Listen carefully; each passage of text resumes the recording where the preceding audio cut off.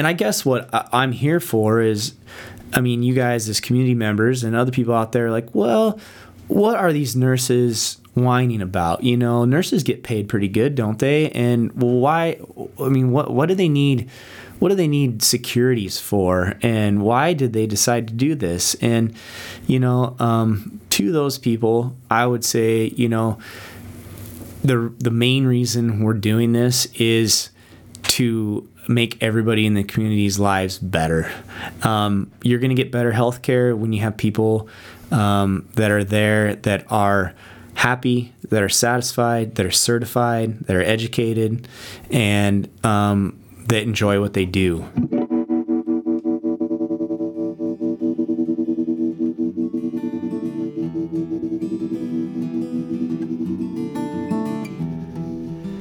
Hello and welcome to Old Spiral Podcast. Today we have a special episode for everyone.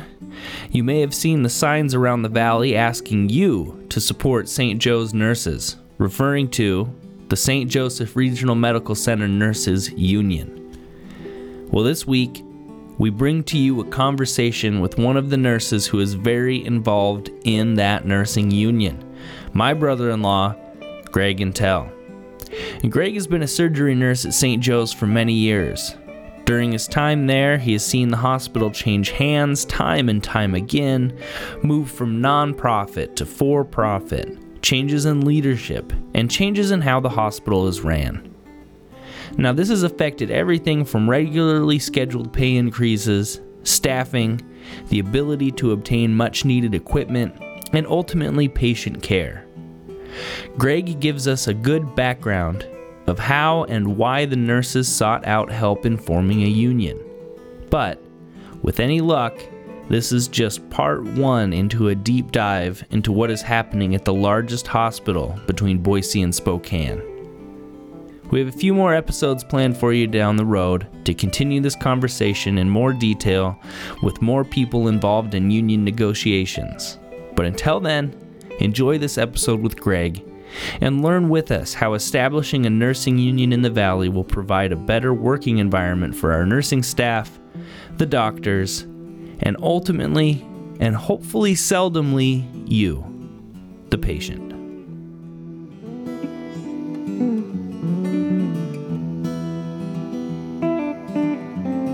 Today, we are very excited to have in my brother-in-law, Greg Intel.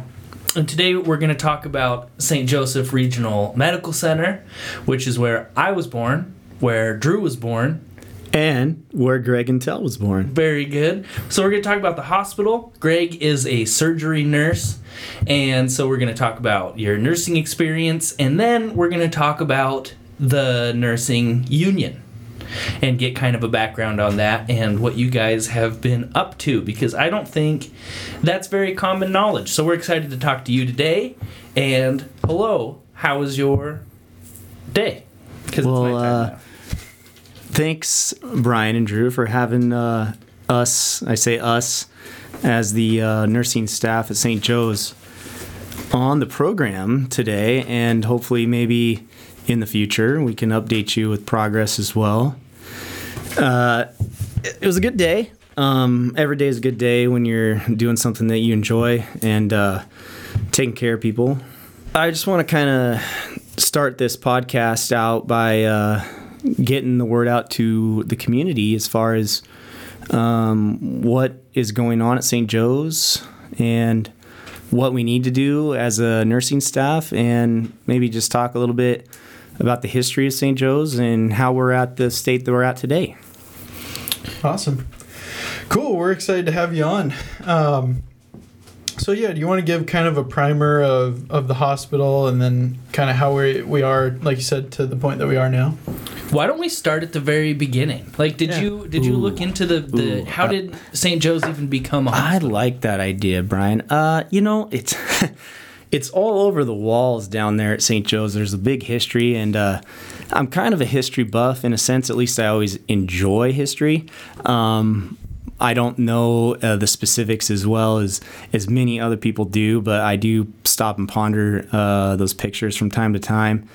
My grandma, Pat Grimm, was a nurse forever. She's in many of those pictures. Yes, I've met your grandma Pat. She's a phenomenal nurse and figure at the hospital for many years, and many people that may listen to this in the future would recognize her name. So yeah, I mean, the Sisters of St. Joseph, I mean, they've actually been around since like the 1400s, and it started clear back in France, and they have migrated all over, but made their way to the States. And long story short, Sisters of St. Joseph of Carondelet came about and helped settle the West and form many hospitals, usually under the tutelage of a priest, where they see a community, see a need, and they'll start a hospital. And in the sense of the Lewis Clark Valley, that's exactly what happened for St. Joe's. So, and you guys may have some of the facts on this, but it started kind of as just like a small home down on Snake River Avenue. Yeah, 325 Snake River Avenue in 1902. It was a 7-room hospital. Yeah. And I'm not exactly sure how many sisters. 3 sisters. Yeah, 3 sisters. And they did all the cooking, cleaning, nursing. And they had some amazing names too, I bet. Oh, yeah. It was Aurelia Bracken, Angela Heenan, and Dominica Ryan. Yeah.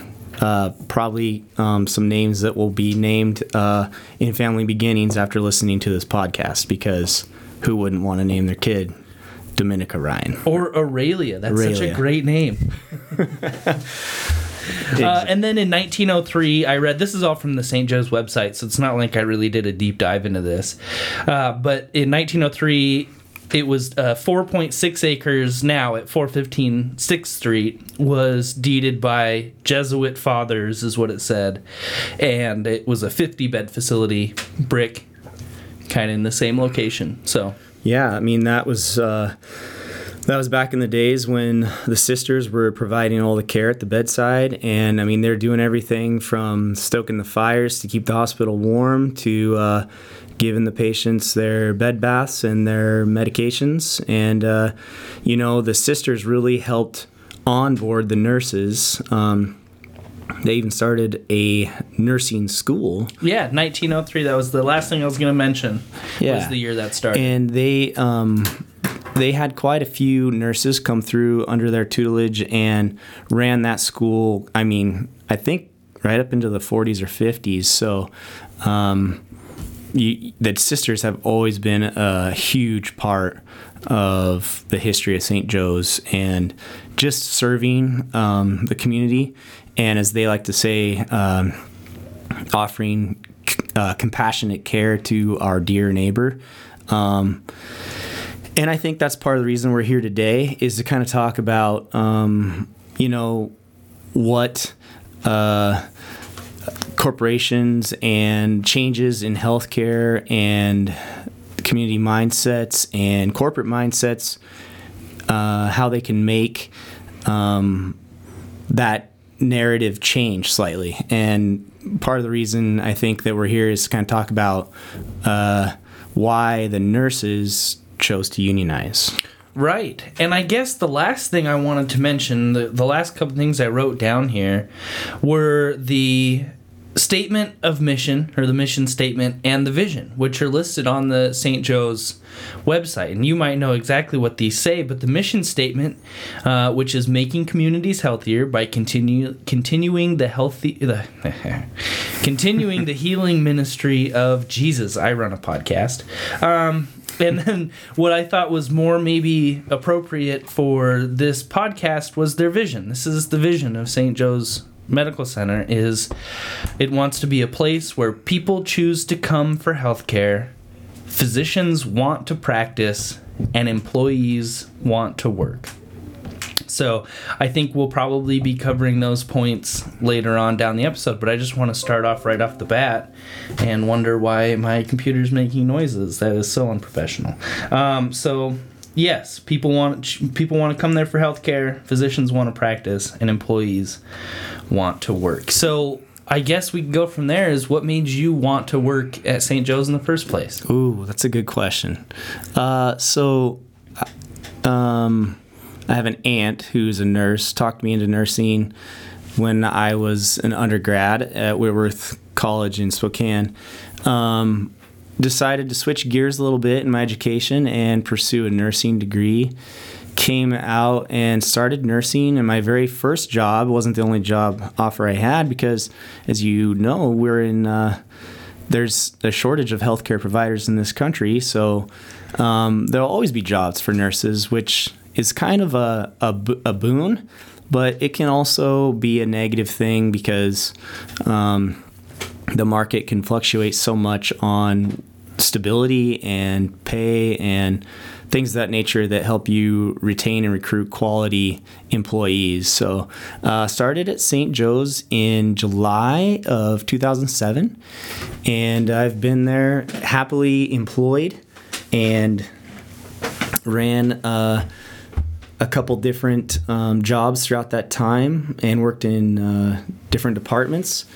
I started on the med-surg floor and was able to work there and excel, and I felt in 2012, after 5 years of that I needed a challenge and needed to kind of reinvent myself, and so I decided to go down to the surgery department and learn from some of our very bright and genius surgeons, and not only the surgeons, but anesthetists, anesthesiologists, NPs, PAs. We work with a gamut of ultrasound, rad techs, and the people down there are a fountain of knowledge, and I feel as a nurse, I have flourished and my education has gone through the roof. I'm constantly learning. With technology the way it is, you have to be on your toes, and I love what I do. So part of what brings me here today to talk to you guys is that I love what I do so much, and many of us do. However, we feel that the narrative of the hospital, the vision of the hospital, if you will, has become skewed, especially in the essence of a place where employees want to work. And I would say that the vast majority of all employees at St. Joe's want the vision to succeed. We want the hospital to be a place that serves the community and puts forth its best face at all times. And we want to see the hospital be a place that's around for many, many years. To get back to the vision, and the whole reason why we're doing this podcast is to kind of speak and get the narrative out there for the community as to why we decided to unionize. Yeah, and I was hoping right before we jumped into union, maybe we take it back to the Sisters of Carondelet, because they don't own the hospital today. It's probably changed hands a few times since then, and that's one thing that I didn't look up. I was wondering if you had any more information on that process. Well, I can definitely speak to that, Brian, just from my experience of nearly 14 years as an employee there. What I can tell you is the Sisters of Carondelet did end up merging with Ascension Health, which is a St. Louis nonprofit Catholic organization.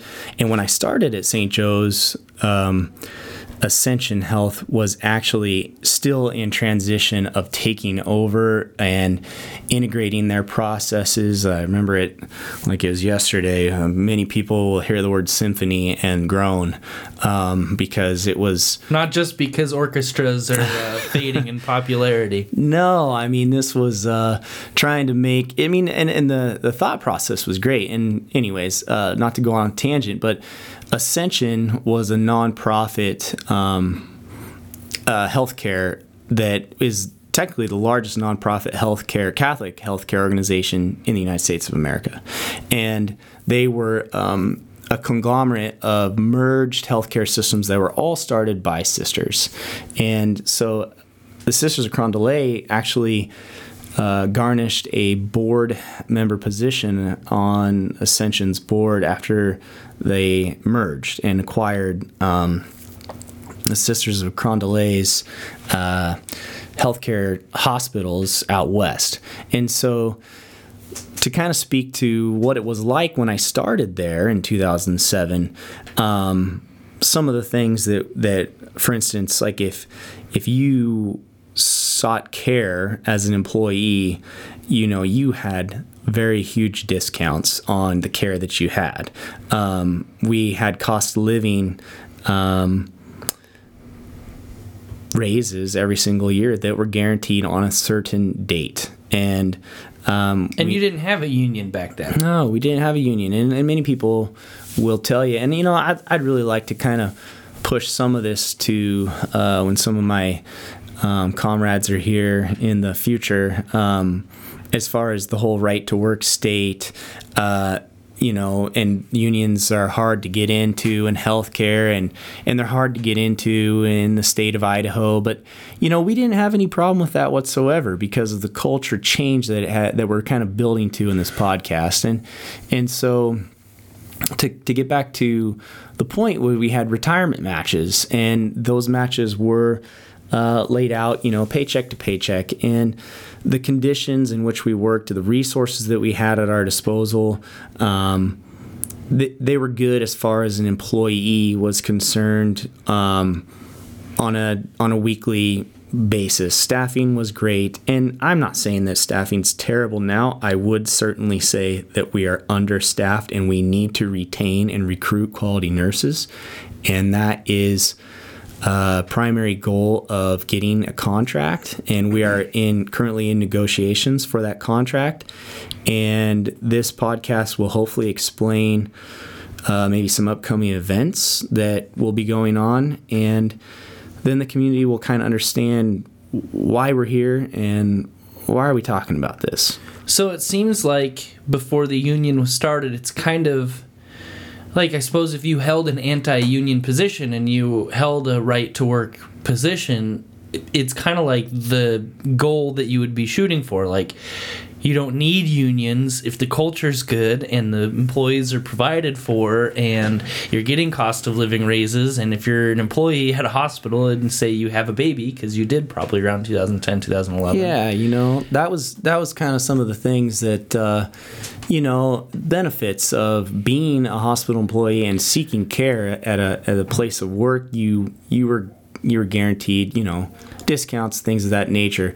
Now, if you worked for a company that's like Apple, for instance, where you get free daycare and you're getting great benefits and pay, people would be crazy to try to form a union there. So right. Obviously that tells you the state of things, where we were headed. And to get back to the story about watching what's happened in my tenure as an employee there, we decided to, as a community, not the nurses, but the board at St. Joe's had many meetings, and this was something that is very publicized. I mean, you can read articles about it in the Tribune or any other online resource. But we decided that maybe being part of Ascension, where we were just one of 90 hospitals that got treated like a 120-bed facility on the East Coast.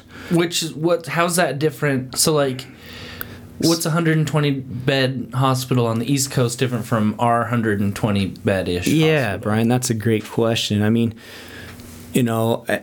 we're a level 3 trauma center, and at one point in time, I do believe we were level 2, or we were trying to attain a level 2 trauma status, and that was right around the time I started, and right before that.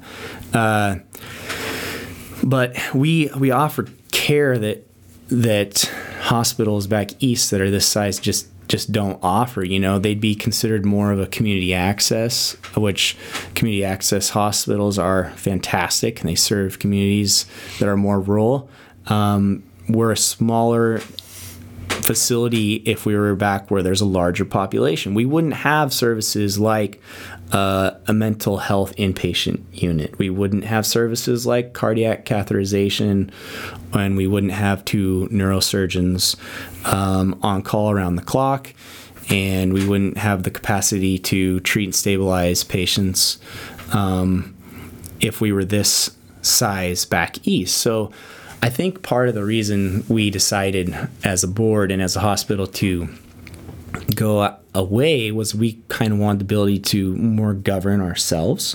And you heard me mention the word symphony earlier, and that was really just their way of saying we want to standardize supplies across our facilities, and not just that, but streamline all the important things that need to be streamlined, such as charting, radiographs. How do we, dictate, transcription, everything across the board? And I can say that didn't entirely happen, and there were people that were very upset with that because, providers want things to be, they want to be able to take care of people and continue to take care of people and not be hassled with, well, we're just going to add this one little thing to your daily routine. It should only take you an extra 16 seconds. Well, the more you say that to a healthcare provider, and I'm talking specifically about, physicians who ultimately take the most responsibility and who bring us in the most business. They are also our clients.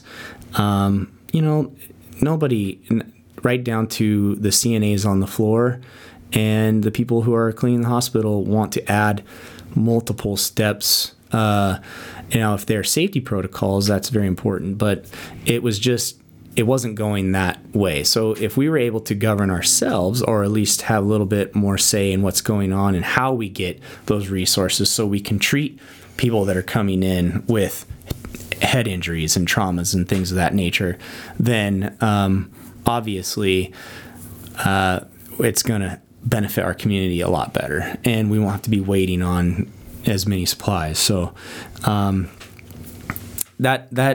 think in 2015 is when, July of 2015 is when they announced, Ascension and the board at St. Joe's announced, hey, we're going to sell you guys to a for-profit organization called Capella.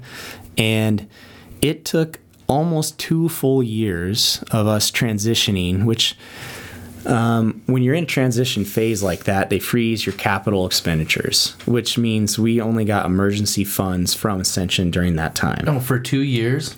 Nearly 2 years. So it was, I believe, March 21st, 2017, somewhere around there, is when the Attorney General for the state of Idaho said, hey, guess what? I'm going to okay this move forward for Ascension to sell St. Joe's Regional Medical Center to, at the time, it was now called RCCH. And that was basically a merger that happened right after they announced they were going to sell us to Capella. And it basically was Capella and another company that merged, and they had about, I think, 13 to 18 hospitals. They're all regional medical centers, and the idea was each of these regional medical centers mostly were in the southeast, and then there was St. Joe's and Capital in Olympia, Washington, and Willamette in McMinnville, Oregon. And what they wanted us to do is run ourselves. We know our communities, we know our patients, we know the needs better than anybody else because we've been the ones that take care of it. And as long as we're profitable, they weren't going to interfere, and they weren't going to that sounds interrupt. Really reasonable. Yeah, and so it went to Ascension, which was a non-for-profit Catholic organization, and then they sold you to, or they sold St. Joe's to Capella, which then merged with RCCH.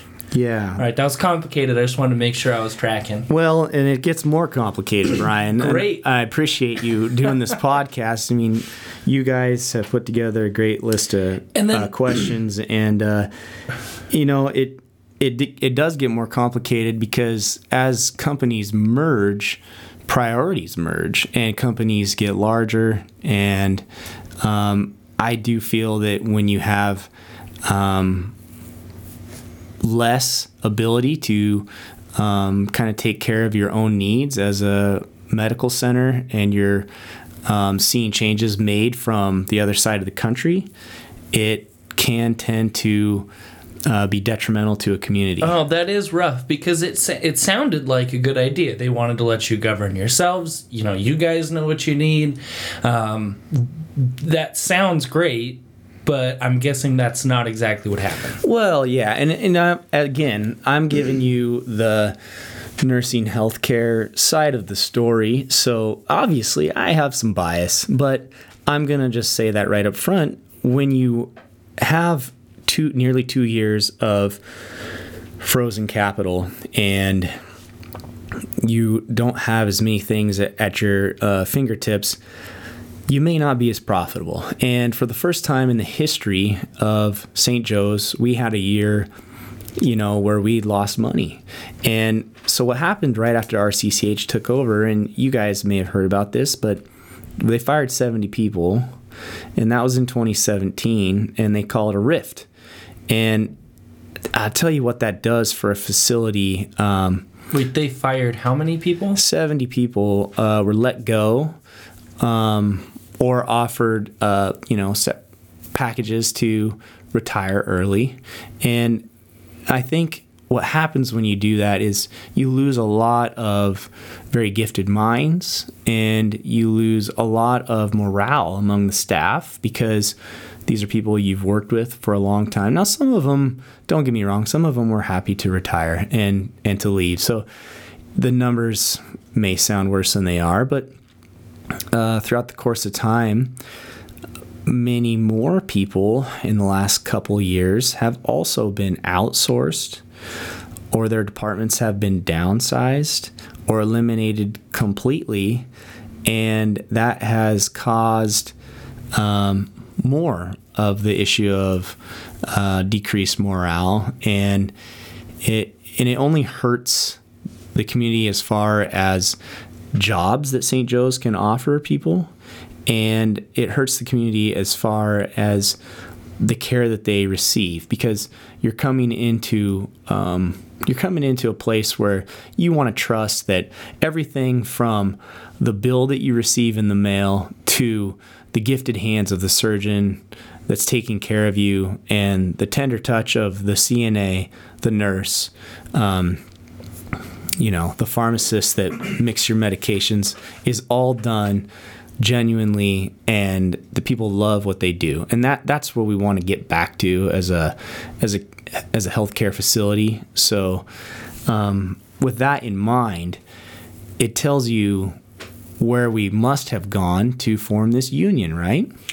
Yeah, and you've painted this picture of kind of bureaucratic bloat and sort of promises that were broken.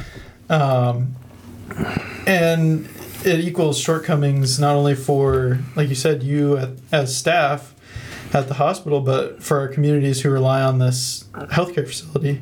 And those, like you said, that have had their jobs outsourced or downsized or whatever it may be. So we get to the point now where you guys have this union, and I've seen a lot about it, and just like billboards, or you're driving by people's houses and they have those little yard signs in front of their house that say we support St. Joe's. So what is the union? When does it start? What is your guys' goal in making this union happen, and what are you guys trying to accomplish? Thank you, Drew. Yes, that's part of the reason we want to do this podcast. We want to point people to your guys' podcast and have the narrative out there. And hopefully, I can get some other guys in here that can tell the story in future podcasts as well and far better than I can. But to to explain all those signs that you see, the billboards that you see. You might see people walking around with T-shirts. It started small. A group of people got together in early 2018, and we decided, let's talk about this union thing. And to be perfectly honest with you guys, I've worked with plenty of people throughout the years who have left the organization who were very good caregivers, very talented RNs who work elsewhere now. And many of them had said this conversation that we're having together this evening with me in those years leading up to 2018. Why don't we get a union in here? We're losing rights as caregivers, and our staffing's getting worse.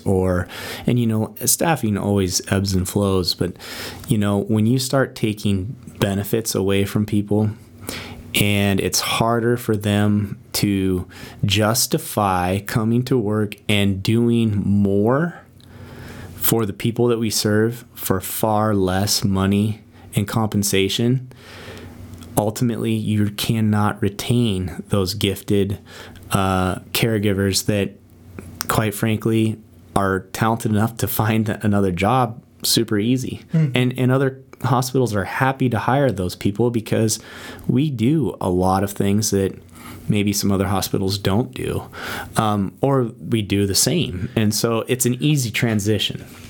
And when you go to these places and you're immediately rewarded with an exponential raise, it gets to become public knowledge pretty quick, because there's many of us that talk to these people, and you can look up many of the wage scales of the surrounding areas, hospitals, and see the significant difference in pay and years of service that St. Joe's offers.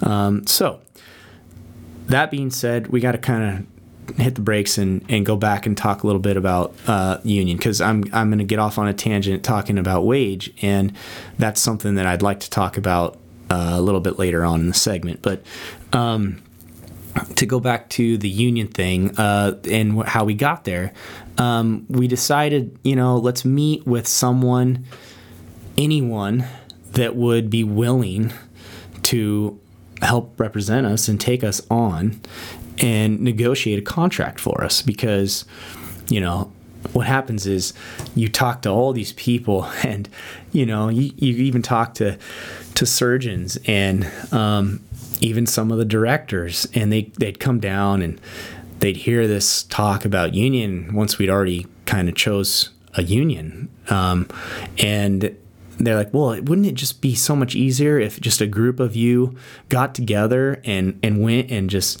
hashed out some of these issues and bargained, and some of the people that I adore the most, recommended that. And it's like, yeah, it's easier to go behind a closed door with your director or somebody and ask for an individual raise if you are performing above market value. But collectively, when you have the disparity that we had, the whole entire workforce is behind. And, we voted in the union overwhelmingly by a landslide.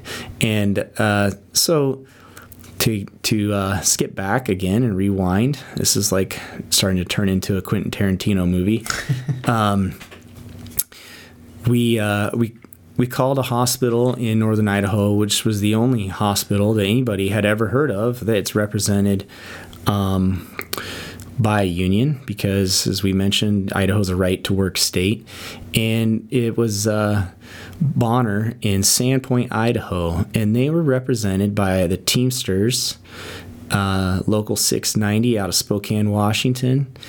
And we got a hold of those gentlemen up there and asked them to come meet with us. And, they came down and very openly and honestly explained what it would take to go from a first meeting to getting 300 nurses, working staff of that size. Granted, we're not that big at the moment because we're hiring to say why we're not that big. But to get that many people on board and to form a union, and what it would take commitment wise and time wise, and I think realistically, everybody that was at that meeting looked around and said, why don't we talk to some people and put some feelers out? And with overwhelming support, people started to kind of pour in and want to hear more about what the union could do. I mean, you guys, we could talk about this all day, what unions have done for this country to, give us weekends and breaks and medical leave act and all the things that we take for granted with PTO and EIB. And well, we did an episode a while back that talked about a union in Lewiston. It was like the Bricklayers Union. Very and they cool. introduced the 8-hour workday? Yep.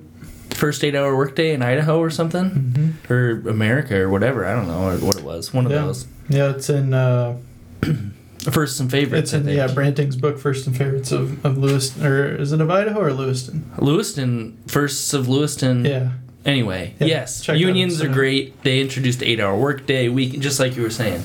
yeah, I mean, and the Valley is a very union strong place. Yeah. So I think the points were made quite easily for us when we started meeting and growing our group, and spouses of nurses are coming that are in unions, fellow unions, and they're so supportive. And many of these people are the people that are seeking care in our community, that support the hospital, that support our jobs.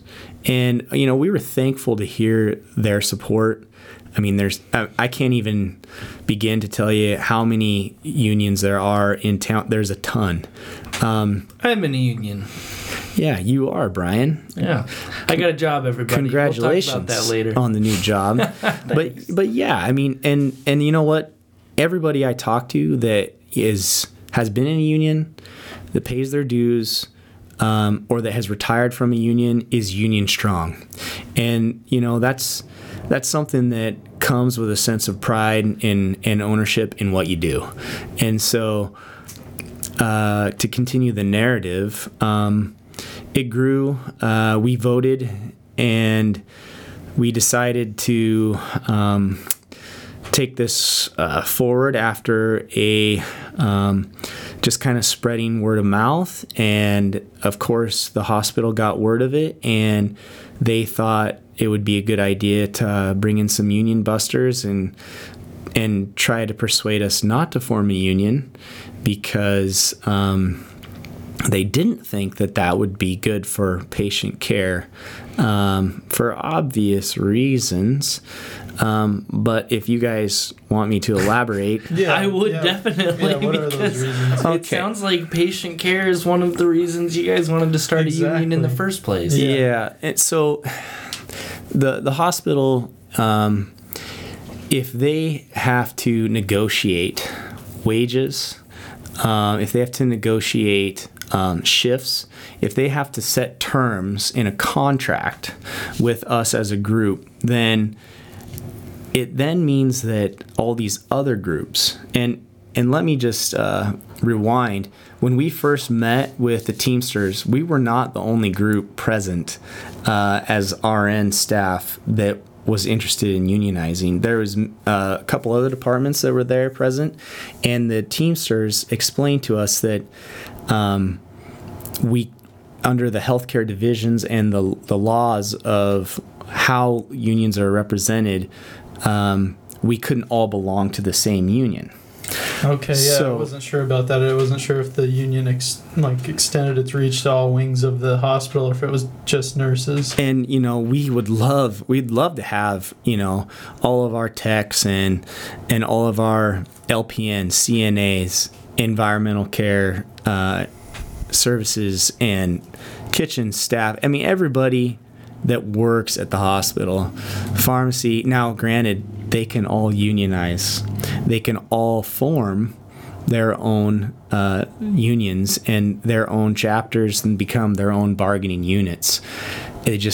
We were the first group that decided we need to push this forward. And as the largest group, it tells the hospital, well, guess what? If we set forward into a contract with these people, we're going to have to subsequently then have to bargain with everybody else that unionizes afterwards. So in a sense, what's going on currently is we're in negotiations, and we'll skip back to how we got to form our union. But negotiations, they started about this time last year, 2019. It was our very first bargaining session, and they've been ongoing throughout this whole time. And I think one of your questions, Drew, was how has COVID impacted, a lot of things, healthcare, and we can talk about that. But as far as how it's impacted negotiations, it did put a pause on it for some time, which set us back. But we aren't gaining a lot of ground, and they would like to see, they're willing to give us a contract. LifePoint is the corporation that owns us now, and I guess we need to go back and explain how LifePoint came to be, and we'll get to that in a minute if you remind me. But they're bargaining with us, and they see this opportunity, since it is a negotiation, to give us a contract, but to take things away from us even more than they already have throughout all of these mergers that have taken place, where we have lost wages and benefits. So to them, they see it as, let's give them a contract and make it a terrible one so that nobody else wants to unionize. Oh yeah, that's okay. So when they get to the point where they're sending in union busters to try to prevent you guys from moving forward, did they give any sort of reasons as to why they moved away from that self-governance model that you guys were told was going to be the case, and why they can't continue to do that without you guys going further with the union? Yeah, Drew, that's a fantastic point, and I did skip over that, and I'm guilty of that at times, so I appreciate you guys keeping me in line. So yeah, we were with RCCH, and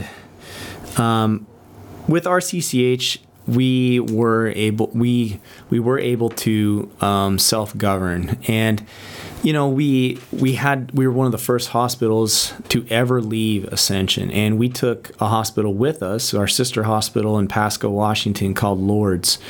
And so Lourdes and St. Joe's were out here on their own, trying to figure out, how do we together standardize our processes.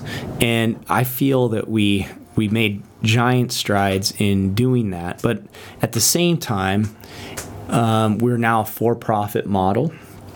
We're no longer nonprofit with Ascension, and we were able to retain our status as a healthcare organization that's sponsored by the Catholic Church through the bishop in Boise, Idaho. And I think that's important to talk about, because the mission and the values as you go to a for-profit organization, especially as healthcare providers that are providing care for people, you see it laid out in front of you every day, because the narrative in your reports switches from, hey, how can we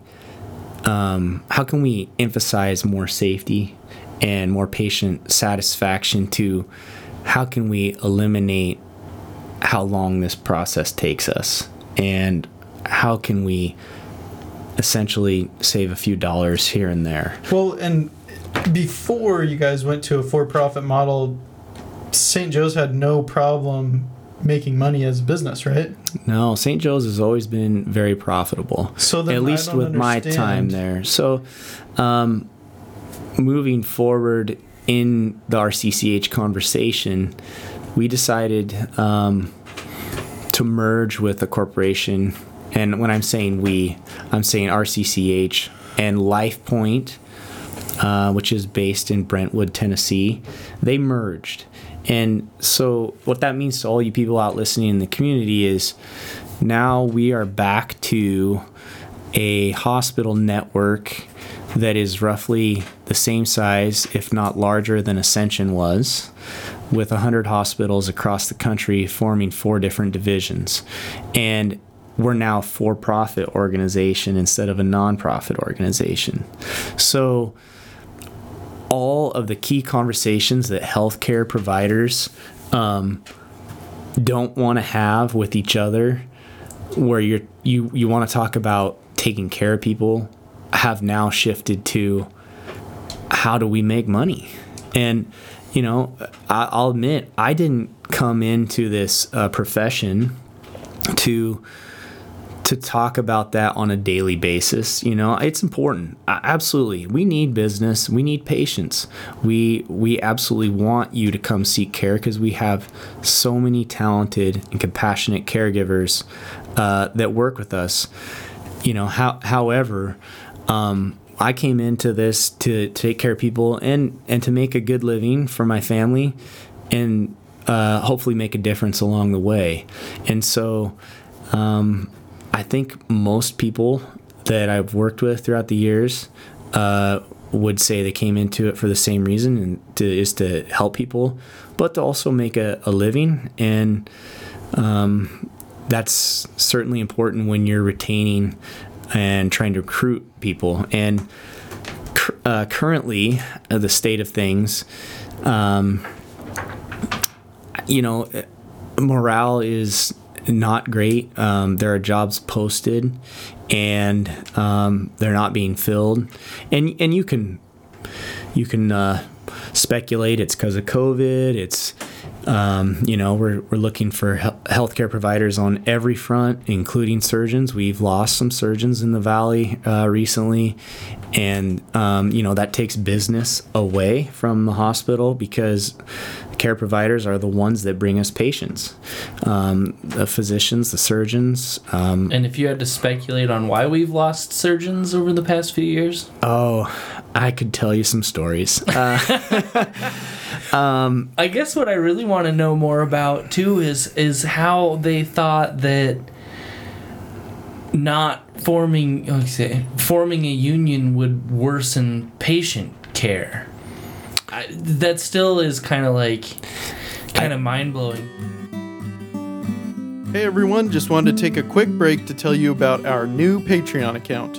That's right, OSP fans, you can now directly help us fund this show and get access to exclusive content. For more information and to learn how you can support the show, head to patreon.com/oldspiralpodcast. Now back to the show. It seems to me like you guys had great patient care. You were a great hospital. You always turned a profit, and the hospital changed hands a number of times. Changes were made as far as staffing, and I understand that there's some difficulties when you're changing hands, that you didn't have all the freedom to spend the money that you wanted to right off the bat. But it seems like before all the changing hands occurred, you had a good system going. Sure, it could have been improved here and there, but the fact that they say, no, you guys want to start a union that's going to worsen patient care is kind of beyond me. And also, what the heck is a union, Buster? Oh, that's a great question. Basically, a union buster, you can look them up. It's really ironic because a union buster is a contracted employee. So they get paid to come out and tell you that unions are not a good thing. And essentially what we're trying to accomplish with the union is to garnish a contract with the hospital that gives us a sense of security as employees, because and what does that look like? Is that are they just like an employee that comes in and like tries to be incognito, or are they straight up wearing an anti-union union with a line? They dress just like any other employee. They get a name tag from the hospital that says they're an employee, and they go around and attend meetings, because they actually had town hall meetings where our own CEO told us about he felt that we should not unionize, and he then opened the discussion up and introduced this gentleman. I can't remember his last name. His name was Bill something, and you know, there's people that I want to get in on these future podcasts about this topic that will have so much more data, hard data. But these people basically they tell you what union promises are and how you potentially could garnish nothing, because it is a negotiation. And so negotiation, that's kind of the way LifePoint's treating this right now, is, hey, you guys chose to do this, and you're in this contract dispute and these negotiations, and if you happen to lose something because of it, well, then that's your fault for voting them in. And I guess what I'm here for is, I mean, you guys as community members and other people out there are like, well, what are these nurses whining about? You know, nurses get paid pretty good, don't they? And why? I mean, what do they need? What do they need securities for? And why did they decide to do this? And, you know, to those people, I would say, you know, the main reason we're doing this is to make everybody in the community's lives better. You're going to get better healthcare when you have people that are there, that are happy, that are satisfied, that are certified, that are educated, and that enjoy what they do. And that's quite frankly the end goal of this. And to answer your questions, Brian, I do not feel that healthcare has decreased in a sense of quality. I think the people that are there are going above and beyond. And I feel that what the people are hanging on to is this idea that if we get that contract and get securities, that we will be able to hopefully recruit some more employees, not just nursing staff, but other employees as well, because we want to improve the reputation. Because throughout this, there has been some back and forth that's gone on in the media, and you know, quite frankly, that's something that I don't want to badmouth my employer. I want to see my employer be here for a long time, and obviously we all want to take care of people and see this thing through and succeed. So what does it do for the employer as far as why they think it would be a bad thing? It's a big expenditure. You know, you're talking about nearly 300 people that you have to sit down, negotiate with and or for. And in the cases, Drew, you and I kind of touched on this at the break, is we're not asking for them to bend over backwards and recreate anything. We're asking for what we have currently, with some standards that show guaranteed cost of living raises for guaranteed negotiable amounts. And we want, you know, things that most companies offer, like 401k matches, not something that says, well, we might give it to you this year, we'll see how we do, you know. And that's the for-profit mantra as far as my experience has gone working for St. Joe's since we've gone for profit. And it's disheartening when you used to get, you know, a guaranteed retirement match that would come in the sense of every paycheck. versus they hang on to it all year long, and then at the end of July they say, guess what, guys, we're gonna give you a part of what we got before. Yeah. Or, well, we did okay, we're gonna give it to you this year, but it's only a one-time deposit. And that type of stuff is not just happening in the benefit and wage arenas where our healthcare premiums have gone up. And as healthcare providers, you'd expect you'd have some of the best healthcare insurance out there. But, many employers in the Valley hear about how much it costs us to obtain care at our own facility, and they laugh because their bills are so much smaller. And I guess I'm getting off topic, but what I'd like to touch on as far as process changes and some of the things that have led us to unionize, outsourcing, downgrading of services, and putting more work on the frontline staff has become a common theme for this corporation, LifePoint. We have seen some of our services in the ER change, and some jobs have gone away. We had they took away the CITs, which technically these were individuals that could help with mental health stays. If somebody is going to be a detriment to themselves or others, they're going to cause themselves harm, they could do these intake admissions and help the nursing staff in the ER that's taking care of people that are coming in with all sorts of triage difficulties. They took those people away, and now those nurses over there are doing those intakes, which, are they fully capable? Yes, we're fully capable. Does it take a very long time? Yeah, on average 45 to 55 minutes, and that's time away from other patients that may be critically ill. Just to save a little bit of money. Well, and let me tell you, the staffing has not improved. So when they take resources away and staffing stays the same, you can imagine what that does for your daily workload and what it does for patient care. So to move forward on some other topics, our nighttime pharmacists have gone away. There's hours during the night where there is no pharmacy, and we used to have pharmacy around the clock.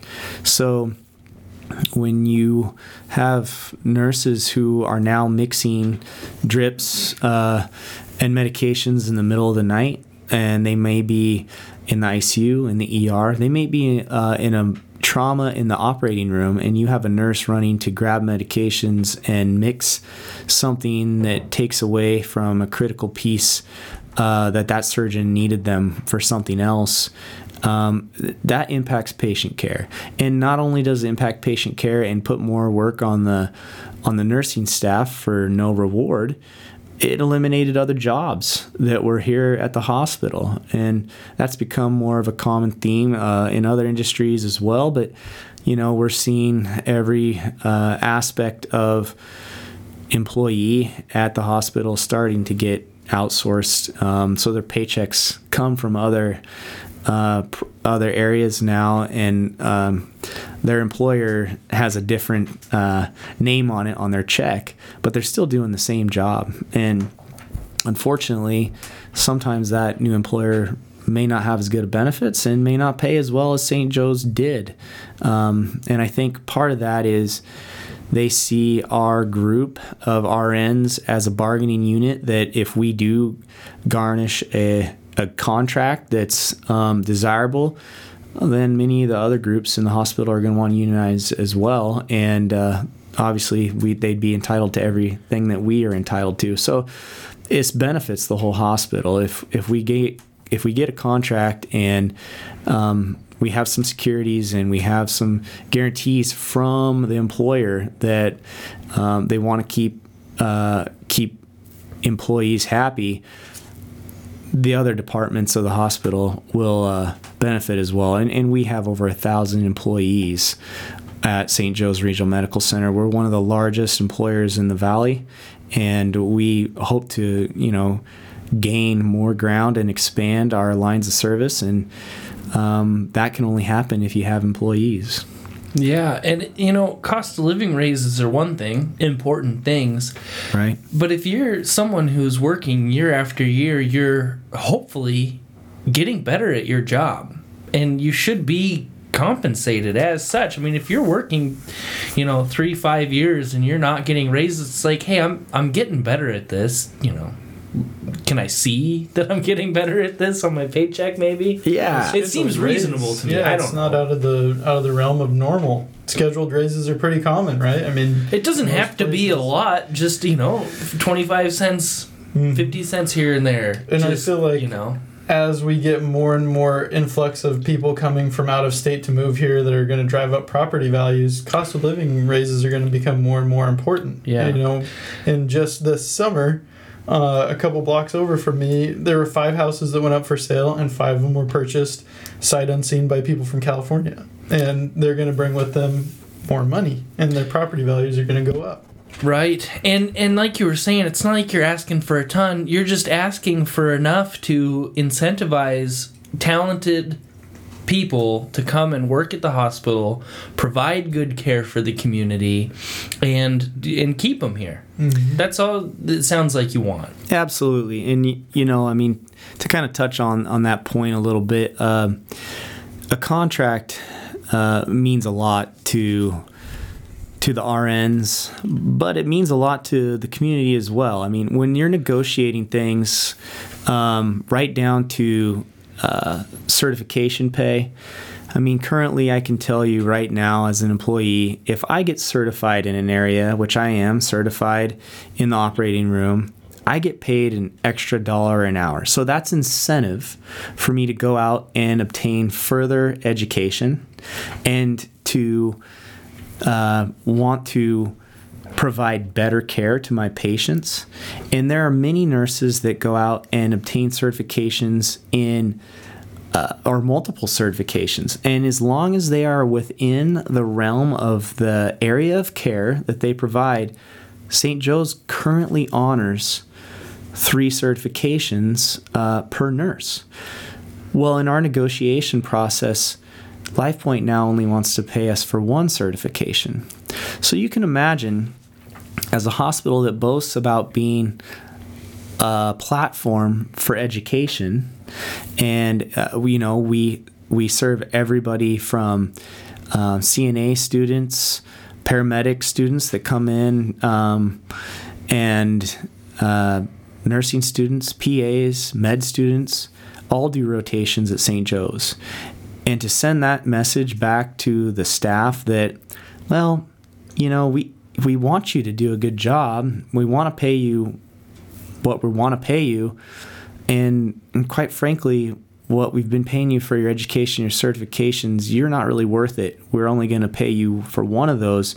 It puts a sour taste in many of our mouths, and we go home to our families at the end of the day just like anybody else, and we want our hard work to be rewarded. And so, as you guys know, I mean, education is very important in any line of work, but especially in healthcare. You got to keep up with the times, and if you're going to go above and beyond, studies have shown that patients who received care from certified nurses had better care. They were happier with their care, and studies have come back that certified nurses are better at what they do. And so that's just one example of a negotiation process and where we're at with this company, and why we feel the community kind of needs to get behind our cause and help support the nurses and the other healthcare providers that are on our side in moving forward with these contract talks. I mean, obviously, I can't speak to exact numbers, but I can tell you that because of our current state of negotiations, we're not seeing movement, and they haven't honored their cost of living raises over the past 2 years, which our union would obviously have no problem if the company decided, hey, you guys, we're still making money as a corporation, Right. and we should probably honor these cost of living raises, as feeble as they may be. Well, The union would not balk at that and say, no, absolutely not. You can't reward our nurses for that.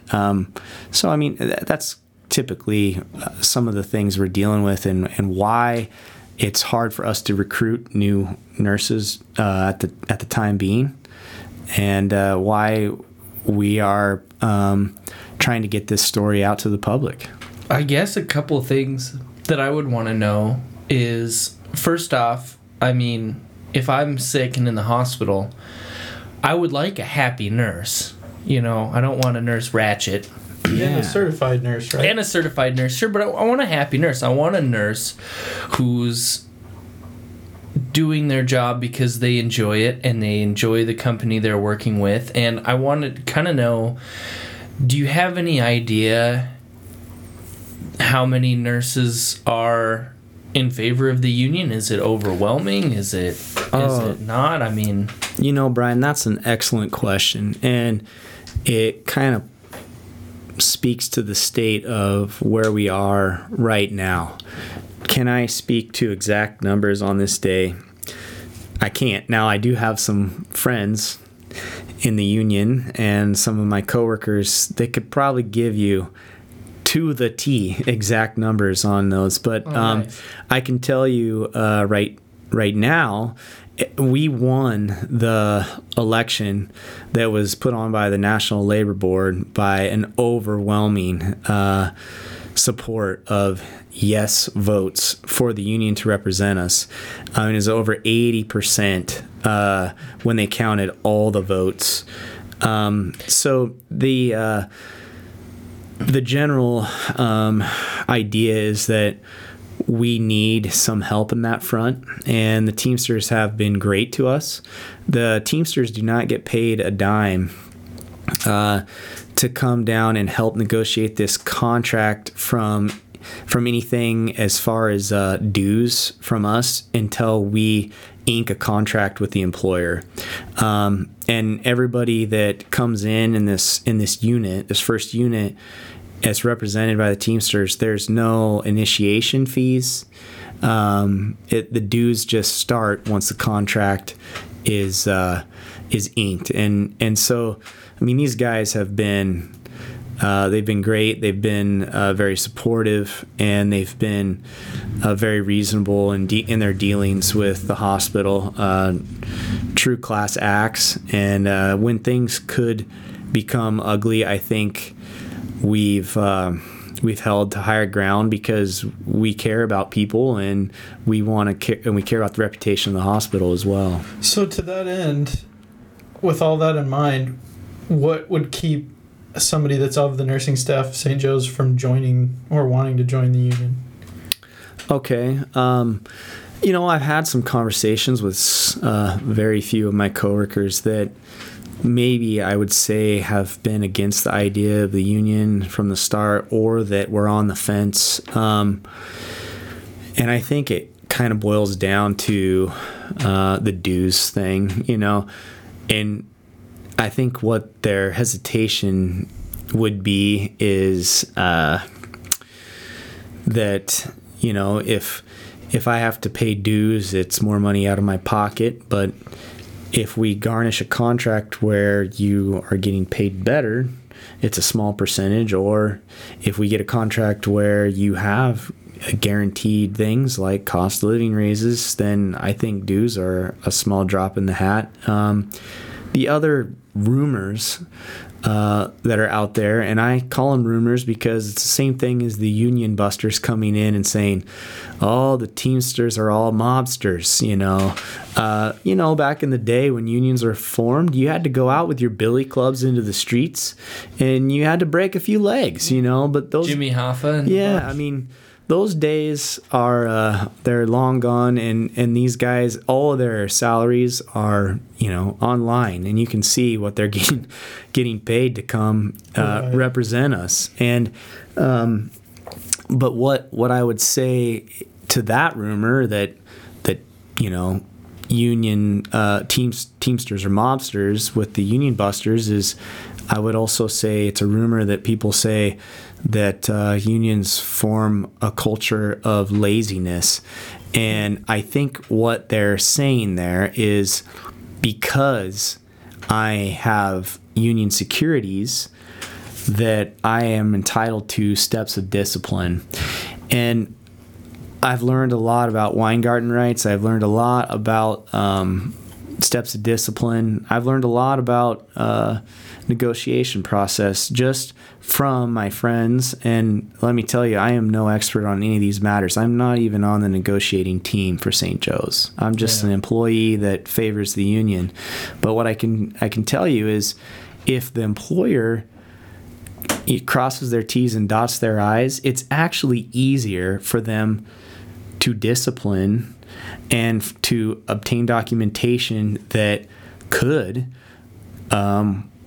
terminate, discipline, or suspend employees that are a detriment to patient care. And so that is part of what we're trying to establish, a culture of safety and a culture of satisfaction amongst the employees and all the providers that work at St. Joe's. Cool. So do you feel at all that maybe people feel like if they do this union thing, they're going to have a target on their back? Is there any sort of discussion of that? If it doesn't work out? That's a good question, Drew. The union has already been voted in. It is approved. Mm-hmm. So we are a union. Like we're a union that's in negotiations. What we don't currently have is a contract.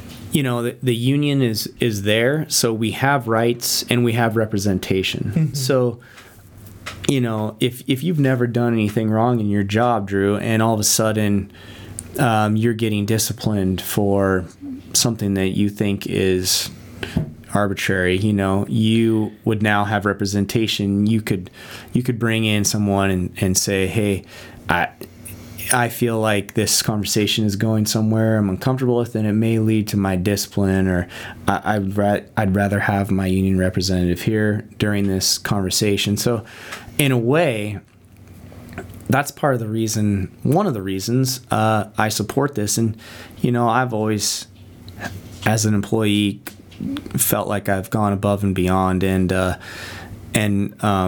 don't really have any blemishes to speak of, and I don't know many people that do. And we're not just looking for warm bodies there at the hospital as employees. We're looking for people that want to go above and beyond. And I think the people that are still there that support this union and that love the hospital and the community are not scared. There's no targets on their backs at all as far as can I get terminated this next shift? No. Now, does the employer have they identified people that are pro-union? I mean, absolutely. That's part of the whole organizing and campaigning, and everybody knows who's pro-union. But I don't think we're fearful as a group. I think we are concerned that we're not getting anywhere in our negotiations process, and it's being drug out intentionally to potentially weaken our numbers while they outsource jobs and get less mouths to feed, so to say. And I think it's also, for obvious reasons, being drug out because it's seen as a big expenditure where the longer they delay it, the longer they don't have to worry about it. Right. Well, and we hope that this podcast serves as a platform to buoy the support of you guys and what you're doing, because I'm speaking for Brian here, but I think would be in agreement that what you guys are doing is mandatory, right? For us to continue to have a quality healthcare facility like St. Joe's in our area that so many depend on. Like you said, all these outlying communities just here in the LC Valley, we all depend on it. I'll allow it this time. And one of the things that's definitely has to do with that is you mentioned earlier that, and maybe this was a conversation we've had outside of this, but that there's things that you guys need as a hospital, and to order in, I don't know, get supplies in, and when you went through the changing of hands, you were limited on the amount of money you could spend.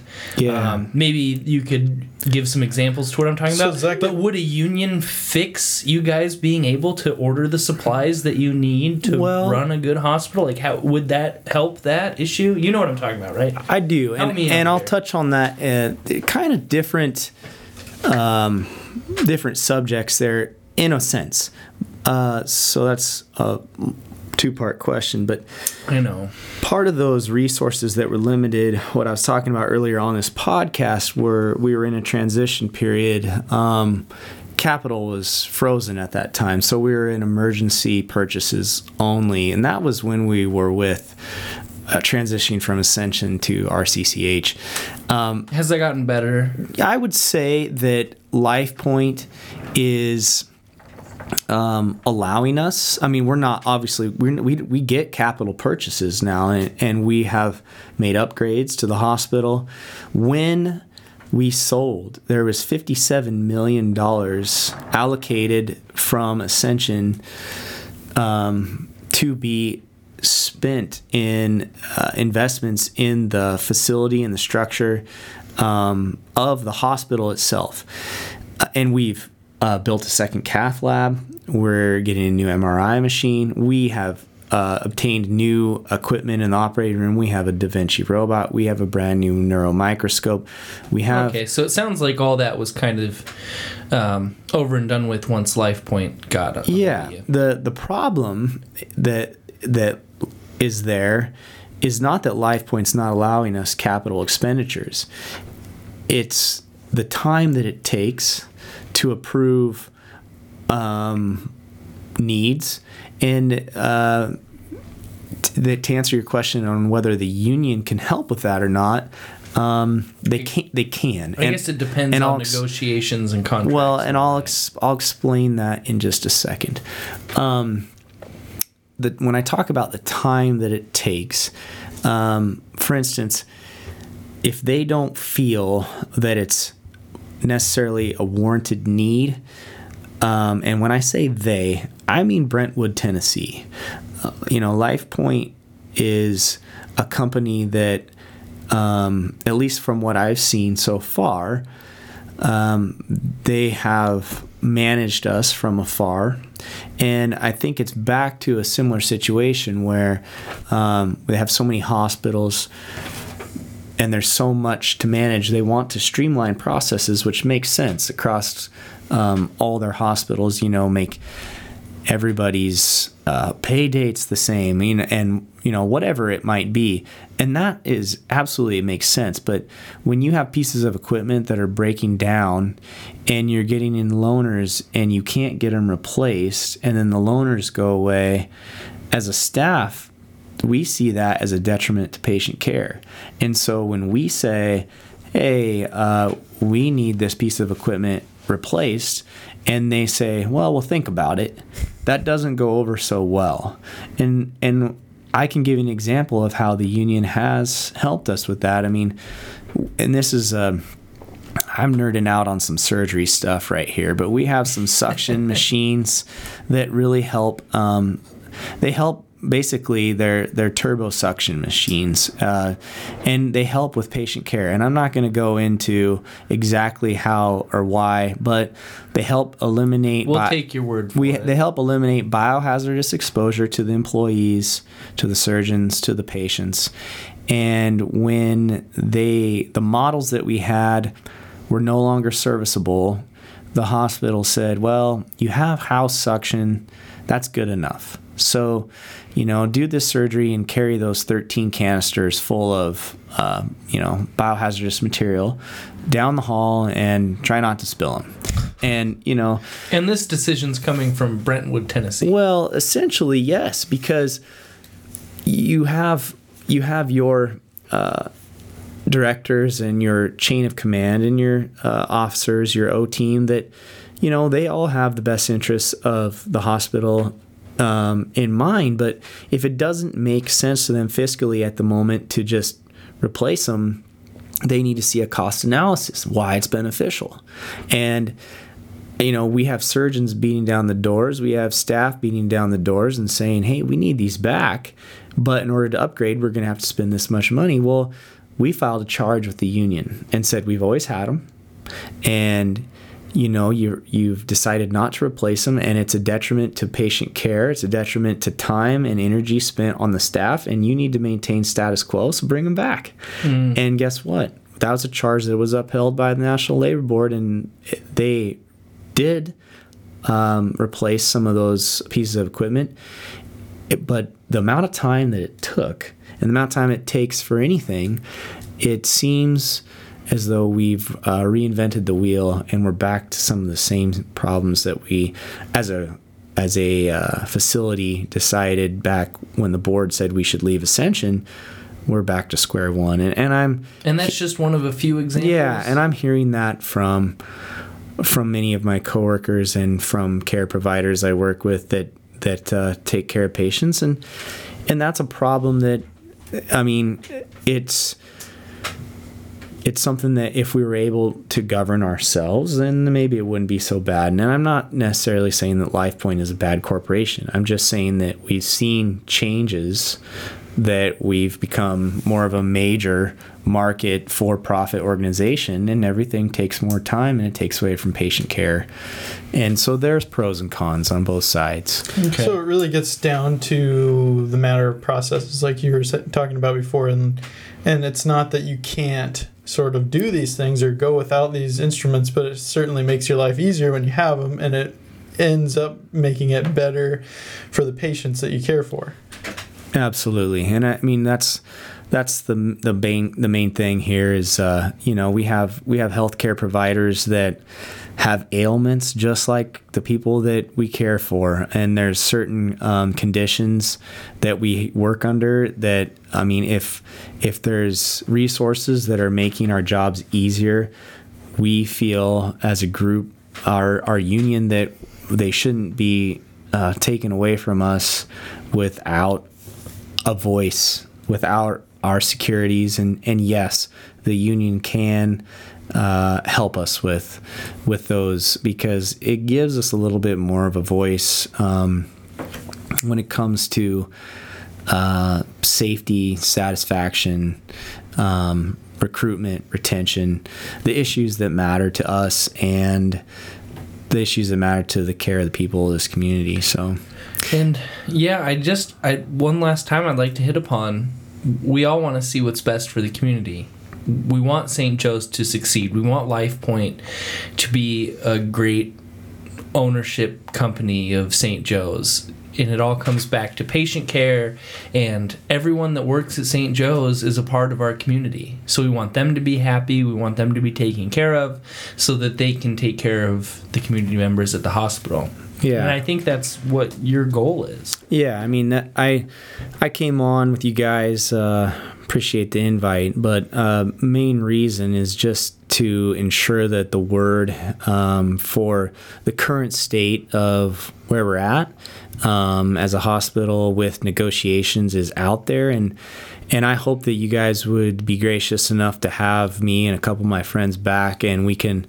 Yeah, I don't know if anybody picked up on our hints that this is going to be a multi-parter. Yeah, I'm like, as I said, I'm not part of the negotiating team, but I feel like this is just a good introductory as to some of the key issues that we're dealing with. And I know I've rambled on a lot. It's my first podcast, so I appreciate you guys allowing me to do that. I think you did great. As I get long-winded, but moving forward, yes, St. Joe's is a key cog, an employer, and a keystone to the community that, we all want to see do the right thing by its employees and by its patients. So once again, thanks for having me on, and let's do this again sometime soon.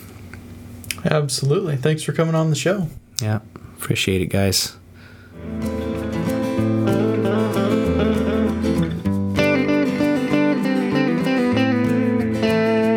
This episode of the show is brought to you by our Patreon subscribers. Thank you so much to all of you for supporting the show.